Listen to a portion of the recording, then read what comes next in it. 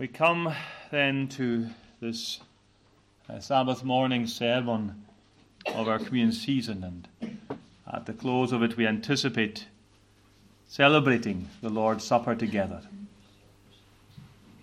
And we turn then to the chapter read, John 18, and take as our text verse 11. John 18:11. Then said Jesus unto Peter, Put up thy sword into the sheath. The cup which my Father hath given me, shall I not drink it? Amen.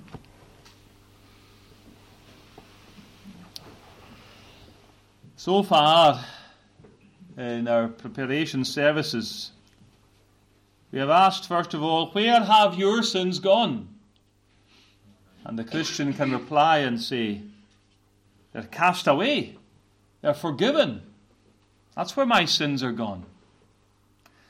And then we asked, how are your sins gone? Well, we say in answer to that, they've been placed upon the Lord Jesus Christ. They've been imputed to Him. There's been a transfer of guilt away from me and on to Him. Well, that leads us to ask then, well, what happens to Christ if He is bearing the guilt of my sin? And of course, what happens to Him is the cross. And so our question this morning is, what have your sins cost? These three questions were, where have your sins gone? How have your sins gone? What have your sins cost? And verse 11 says, Then Jesus said unto Peter, Put up thy sword into the sheath. The cup which my Father hath given me, shall I not drink it? Peter had been wielding his sword in a well-meaning but ultimately futile attempt to defend the Lord and prevent Him being arrested and taken and crucified. What have your sins cost, you who profess and love the Lord? Well, the short answer is, our sins have cost Christ His life. That's why He died. The cost for our sins doesn't fall on us, or there will be no point in being here today. There will be no hope, no mercy, no salvation, no good news to preach, no gospel to announce. The cost for our sins has fallen upon Him. He said that. He gives His life for His sheep. He's the good shepherd. He died in our room and in our stead. He suffered the just for the unjust. That's what the whole point of the cross is. It's not just some interesting fact of history. It's not an terrible injustice that we should be appalled at, which we should of itself. It's not just a mere example of a good man willing to suffer for his principles. It's Christ taking our room and our stead and our punishment and our death, that we might have His life. We're not worthy of such a Saviour, but we bless God for Him. And we lift up His name, and that's what we're doing here. We are professing Christ as this wonderful Saviour and calling sinners to come to Him. So our question then today again is, what have your sins cost? And we have this described for us in our text, or pictured at least for us in our text, by an illustration. And the illustration is this cup. A cup that was figuratively given to the Saviour by God the Father. A cup that He had to drink. A cup that was ultimately to bring Him to His death. If we had time, we'd have read in other Gospels accounts where in the Garden of Gethsemane He is wrestling in His prayers. If it be possible, He's praying, let this cup pass from me. Nevertheless, not my will, but thine be done. And He's come through that trial and has embraced it and said, I must take this cup, I will take this cup. And that's what He's saying to Peter here then. Put up thy sword. The cup which my Father hath given me, shall I not drink it? Well, The text, I think, suggests three plain, simple answers for us to our question, what have your sins cost? First of all, the cost was Christ's willing submission. Christ's willing submission.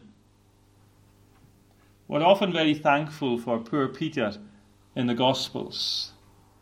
He can always be relied upon to do or say exactly the wrong thing, but also exactly the sort of thing that we feel we would probably have done in the same circumstance. So we can identify with him very readily. And here is a classic Peter example. It's not that Peter is in any sense trying to do the wrong thing. He's not trying to be the rebel against Jesus. It's that he can't keep up with events. He doesn't understand what's happening. He's struggling to make sense of it all, and we can identify with that. And so when they come out to arrest his Lord, whom he loves, he draws his sword. And with all, no doubt, the clumsy skill of a man far more used to casting nets than he is to wielding a sword, he slices off the ear of one of the mob, the servant of the high priest. We can sort of smile a little bit wryly at Peter and shake our heads maybe at times, but we need to understand the significance of what Peter did here, why the Lord told him to put the sword away. Because with that sword, as he drew it and went to defend Christ, what he is effectively doing is proposing another way to Jesus. He's saying it doesn't have to be this way. You don't have to be arrested. You don't have to be condemned. You don't have to be crucified. I can set another way for you. I can defend you. I can help you. Once Jesus was arrested, the die was cast, and all disciples knew what would come. They knew they would kill him. They knew the spiral had started. And with Peter's blundering swordsmanship, he is in effect saying to Jesus, it doesn't have to be this way. What was Jesus going to do when another way suddenly is presented to him at that very moment, having wrestled in the Garden of Gethsemane earlier to take the cup or not? Asked if there was another way, if it be possible let this cup pass from me. What's he going to do now that Peter, one of his favourite disciples, is presenting another way for him? Was this a belated answer? Was this what he had been crying out for? If it was possible for some other way to be revealed to him? Matthew, Mark, and Luke all tell us about Christ's prayers in the Garden of Gethsemane before the soldiers came to arrest him. He prayed earnestly, if there was some other way, that this cup should pass from him. He was wrestling in prayer, and that wrestling in prayer in the garden had cost him already. Great sweat drops of blood had poured from him. Such was the intensity of what he was doing. He prayed time and time and time again for hours. And the Bible even says, which I think is a phrase that is simple but astonishingly deep, he prayed yet more earnestly. Jesus praying more earnestly, becoming more intense in his prayers. With ourselves we can understand that, because often our prayers can be on the surface and light. But Jesus praying more earnestly. He was in an agony, it also says, whilst he prayed. These were the decisive hours of the whole mission of salvation, come to the crucible of Calvary. They were testing the willingness of Christ to be the Lamb of God. And Peter was wrong to wield the sword, because it did have to be this way. There was no other way.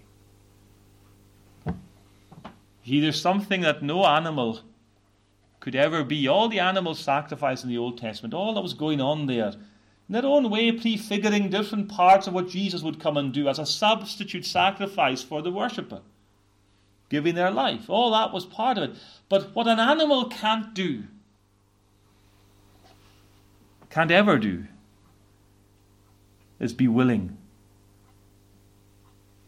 Can't choose to die for the people. The animals were all taken. The animals never had a choice. Their lives were taken from them. But Jesus had to offer himself willingly. That was the price. That was the cost. Willing submission. And that was the wrestling that he had in the Garden of Gethsemane. Would he offer himself up to the cross for our sins? You see, it was a key condition of the justice of God. The way God's justice worked, he did allow for there to be a substitute. It's a wonderful part of the justice of God that he lets a substitute take the punishment. But he makes this absolute requirement. The substitute must be willing. You can't just drag someone into it and say, they'll suffer for me. The substitute has to be willing. And that's what this cup was in the garden. It was showing Christ as well in that cup what was coming. It was full. It was in depth and detailed, a revelation to him of all that was required of him in the sufferings that were coming upon him. It had to be that. It had to be a complete disclosure of what was coming. Nothing could happen that would surprise him or that he wasn't expecting or that he hadn't agreed to. He had to submit to every line, to every instance of agony and every second of suffering. He had to be ready for all that would come upon him in these last few hours of his life on earth. Nothing could be sprung upon him. God's allowance of a substitute demanded that the substitute be willing to do. And to do it, he had to be told what he had to do first. That's what he wrestled with then in the garden. And that's now what the sword represented as Peter drew it. Was he still willing? Or would he find another way? Was he willing to go ahead? Or would he look for an out? Was he finally committing himself unalterably? Now that the full cost was about to be extracted from him. That's what Peter's intervention represents. A cold, hard trial and test of his willingness. Satan had done that in the temptation in the wilderness before. He tried to put before Jesus a cheap way, a shortcut way for him to get what he was coming for. I'll give you all the kingdoms of the world if you'll bow down and worship me. There'll be no cross, there'll be no suffering. Just bow and worship me and I'll give you all the kingdoms of the world. He's always trying to suggest a cheap way. No, there was no cheap way. Peter tried to offer him an out. Peter was lending him his sword effectively. Peter was proposing an alternative, but when he'd asked God and pled with God to show him if there was any other way, if there was any other cup he could take, there was nothing. There was no other way. There was no choice then but to take the cup or fail to save his people. There was no other way to save us but the way of the cross. And so Christ tells Peter with emphasis, put away your sword. Your Saviour not only died for you, Christian, he chose to die for you. He wanted to die for you. He refused to avoid it and took it. He refused. Peter thought he was throwing Jesus a rope. Christ batted it away. There was no other way that this could work. No other option. He was truly willing to do it God's way. And that meant taking and drinking this awful cup. Think of it like this. If Jesus' will was not really reconciled to what was happening, if he wasn't absolutely committed and dedicated, had he not decisively in the garden embraced the cup, had there been a lingering uncertainty in his mind, then he may have jumped at the opportunity Peter sent him. It was a test of his willingness, and he passed the test fully. May we, friends, here today, may we be moved to tears and weep at the willingness of our wonderful Saviour. He was willing. He was so willing to die for us. What have your sins cost? It cost the willing submission of Christ to the cup of his Father's wrath. Secondly, we can also say the cost was his father's giving him the cup. Come back to our text in verse 11. First thing, Peter, put up thy sword into the sheath. We've looked at that. Secondly, the cup which my Father hath given me. The cup which my Father hath given me. The cost was the Father giving him this cup. Now we have to take some care over the meaning of what is here today. God the Father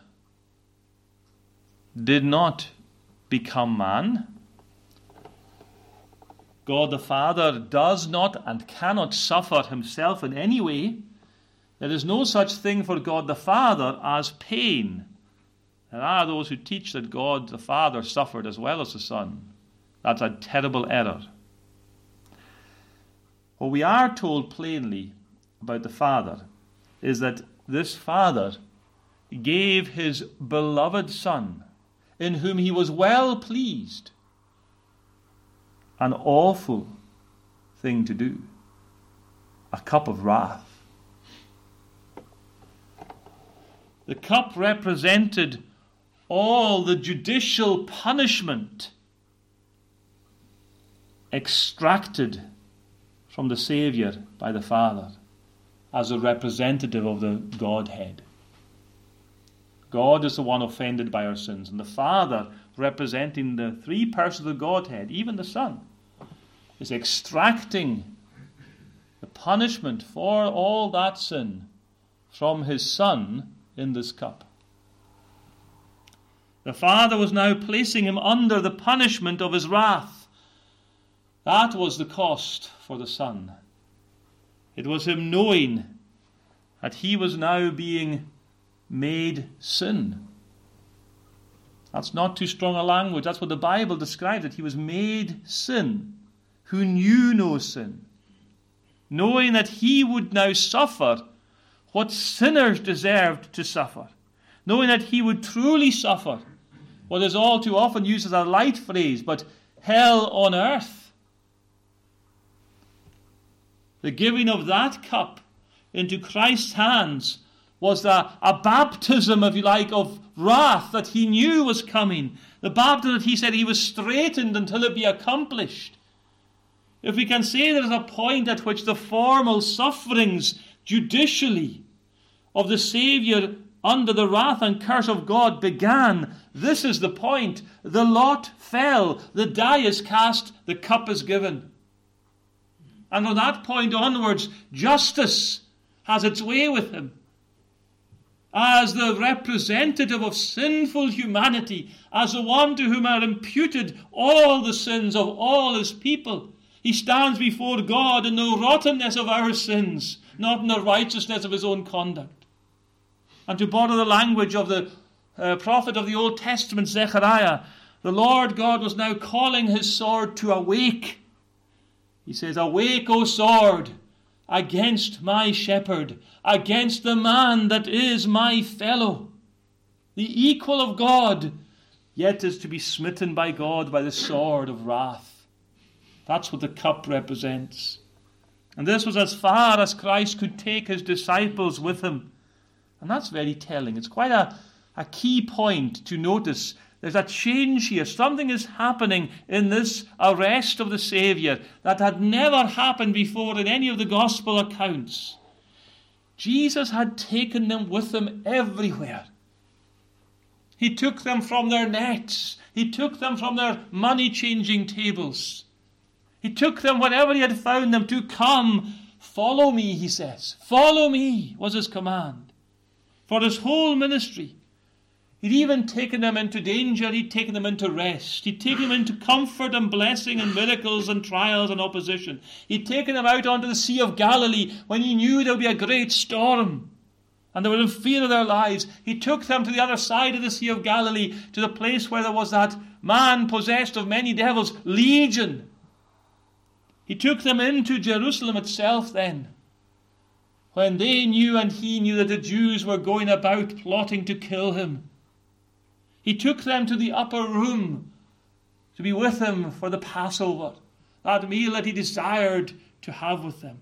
He took them to the observation and instigation of the very first Lord's Supper, After the Passover was done, he brought out this new meal that we are to celebrate now for his church for all time.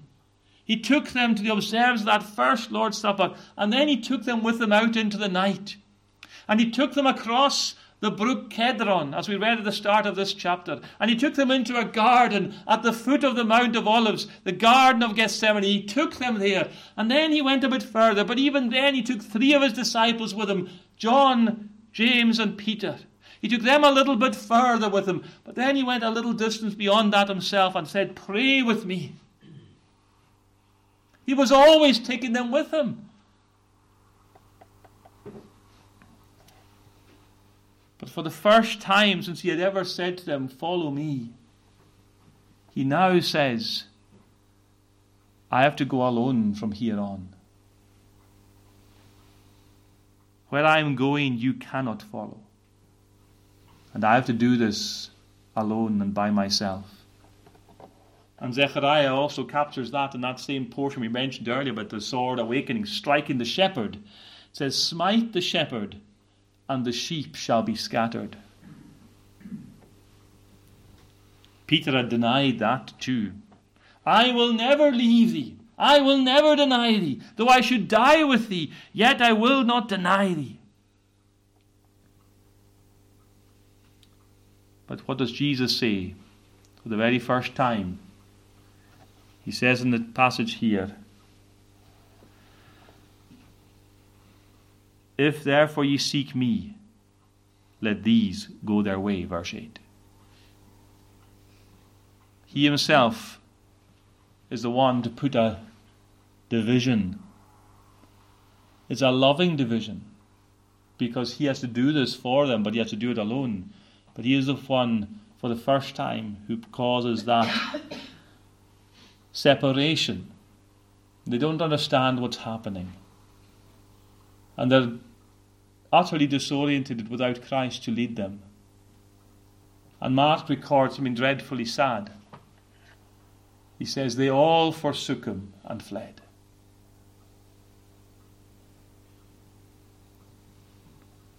This is a cup that is now placed into his hands. It's a cup that only he can drink at this point. It's the cup of his Father's wrath.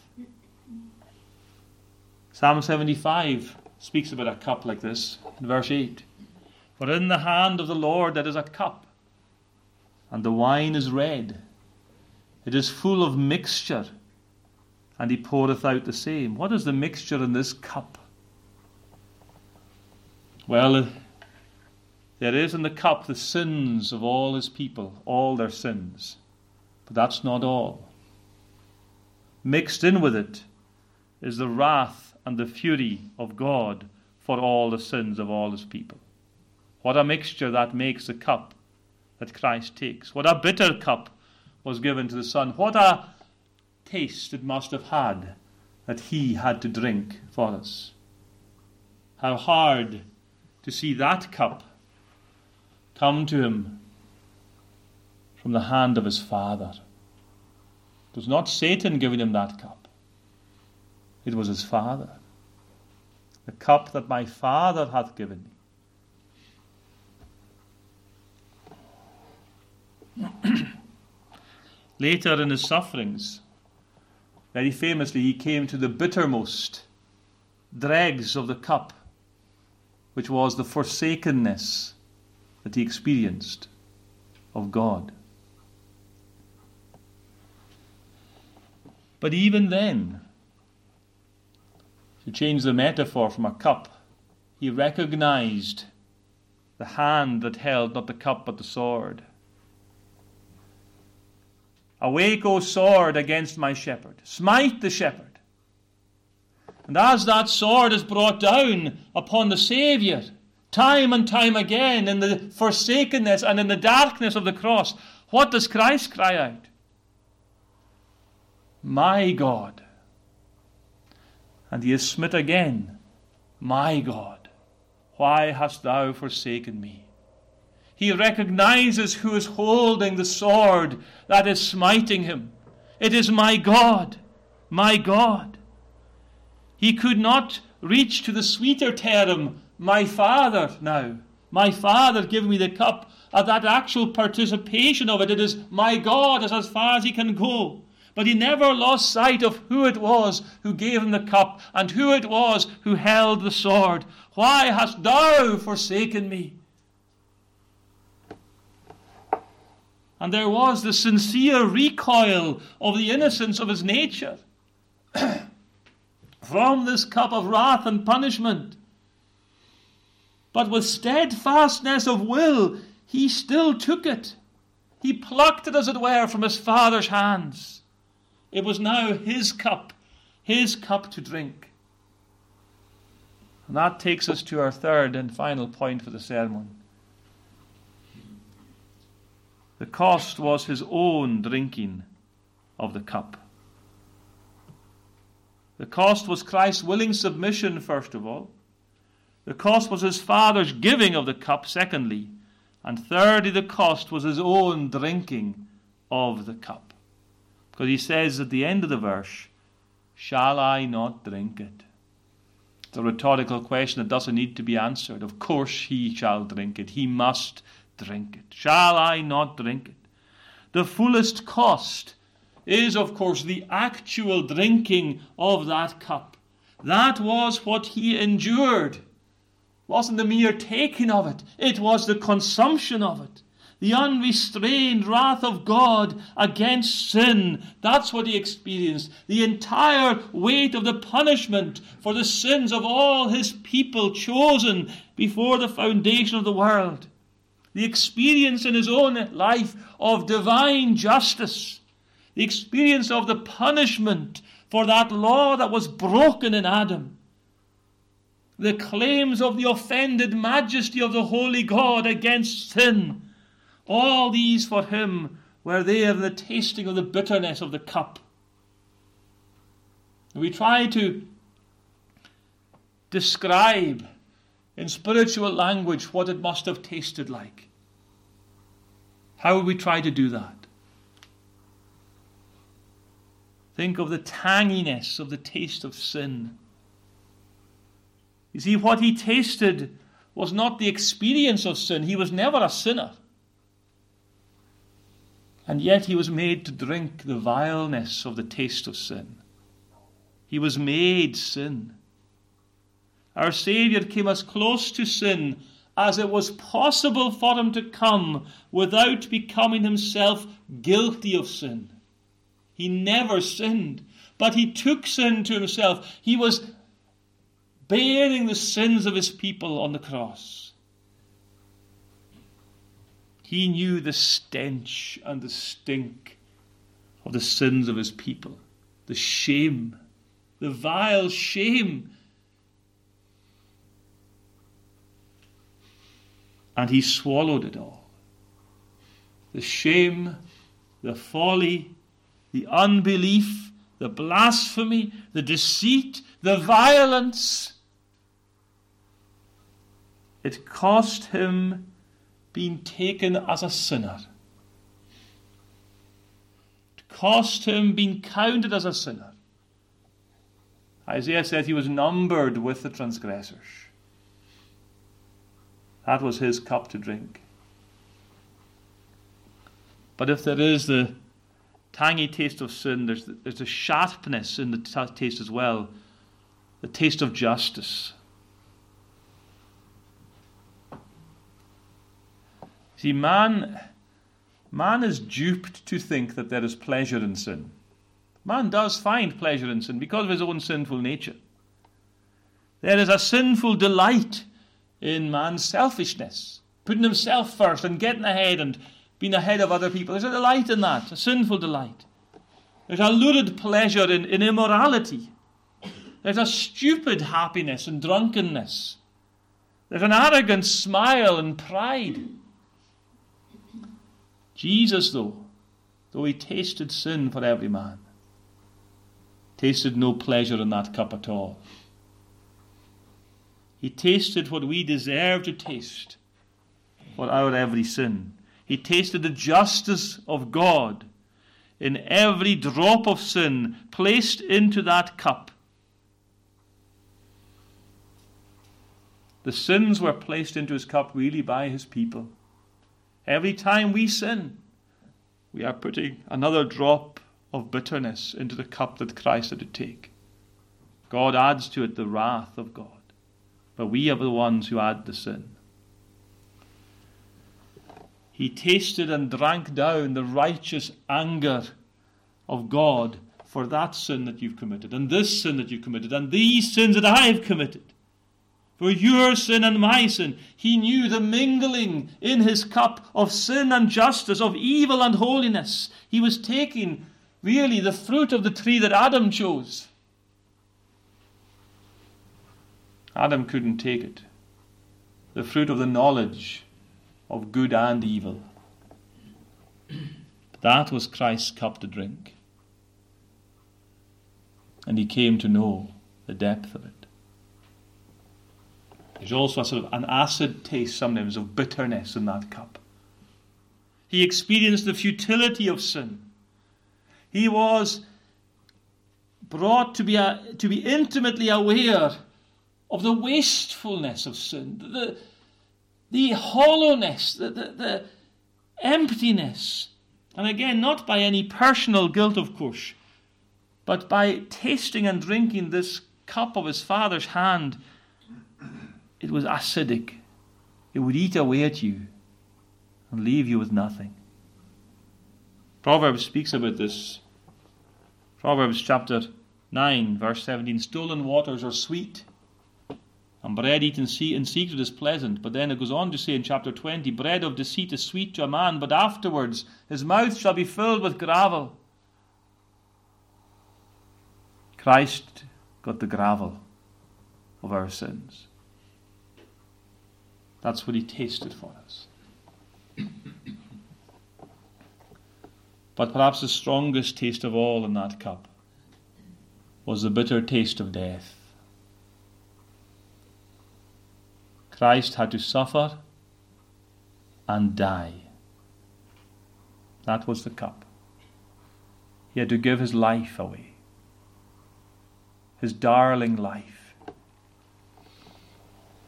He had to offer it. He had to do that. Man could not do it. No amount of scourging him or crucifying him could actually kill Christ. He had to give up his own life. He had to tear his soul out of the body and dismiss the spirit. He had to lay down his own life. And he had to do it for others. He had to do it for you and for me. That was his experience. The end of death, the curse of the law, the cost of the covenant of works. The soul that sinneth, it shall die. Well, he had not sinned. He was innocent. And yet he still had to die. The just for the unjust. We're probably all of us here afraid of death. We dread the thought of it. But we deserve it. We are born under the certainty of it. This man hath done nothing amiss. Even Pilate said that. He deserved to be let go. But death was in his cup. Before he had the condemnation of Pilate, he had the condemnation of the cup. Cold grave was to be his bed.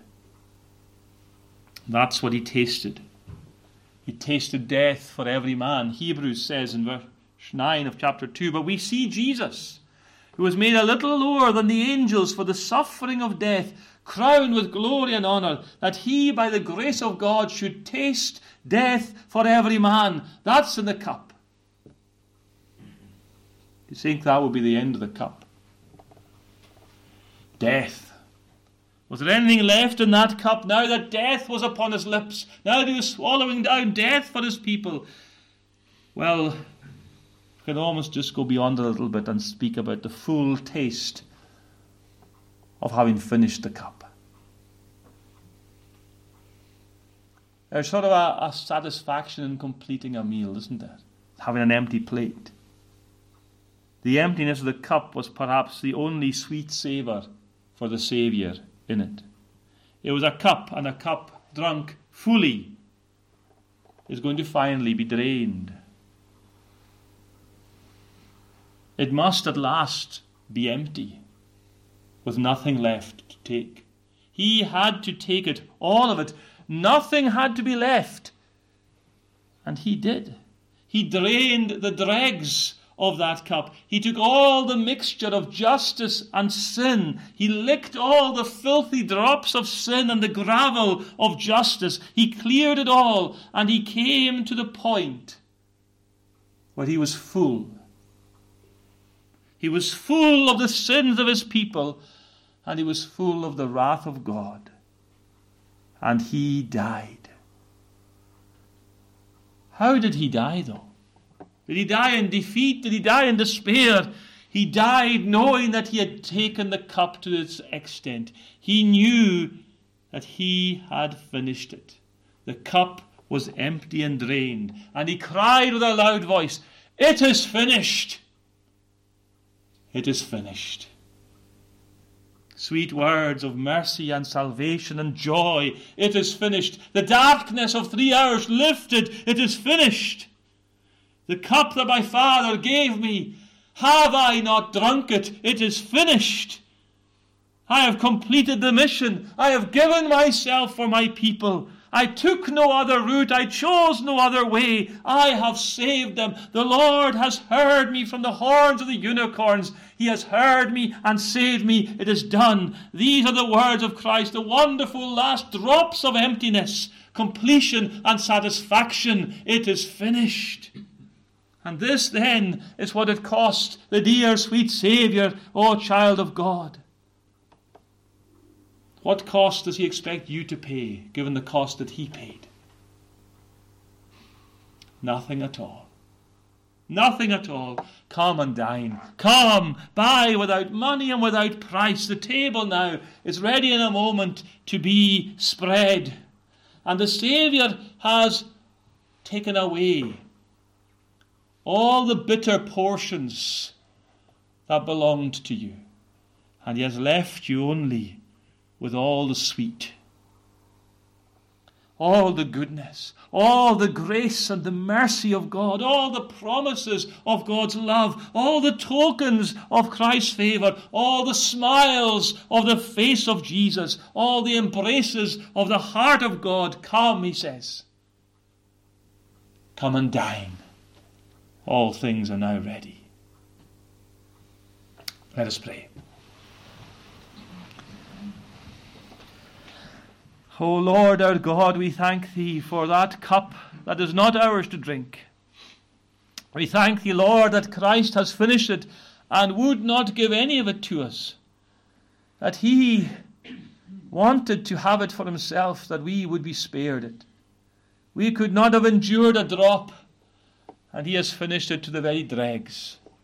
And we thank thee for the Lord, and for what he does for sinners, and what he offers to sinners. And we bless thee, our God, that we can come now with delight and with anticipation to sit at his table and be served from his hand. Be with us as we continue in thy worship. In Jesus' name, amen. Amen.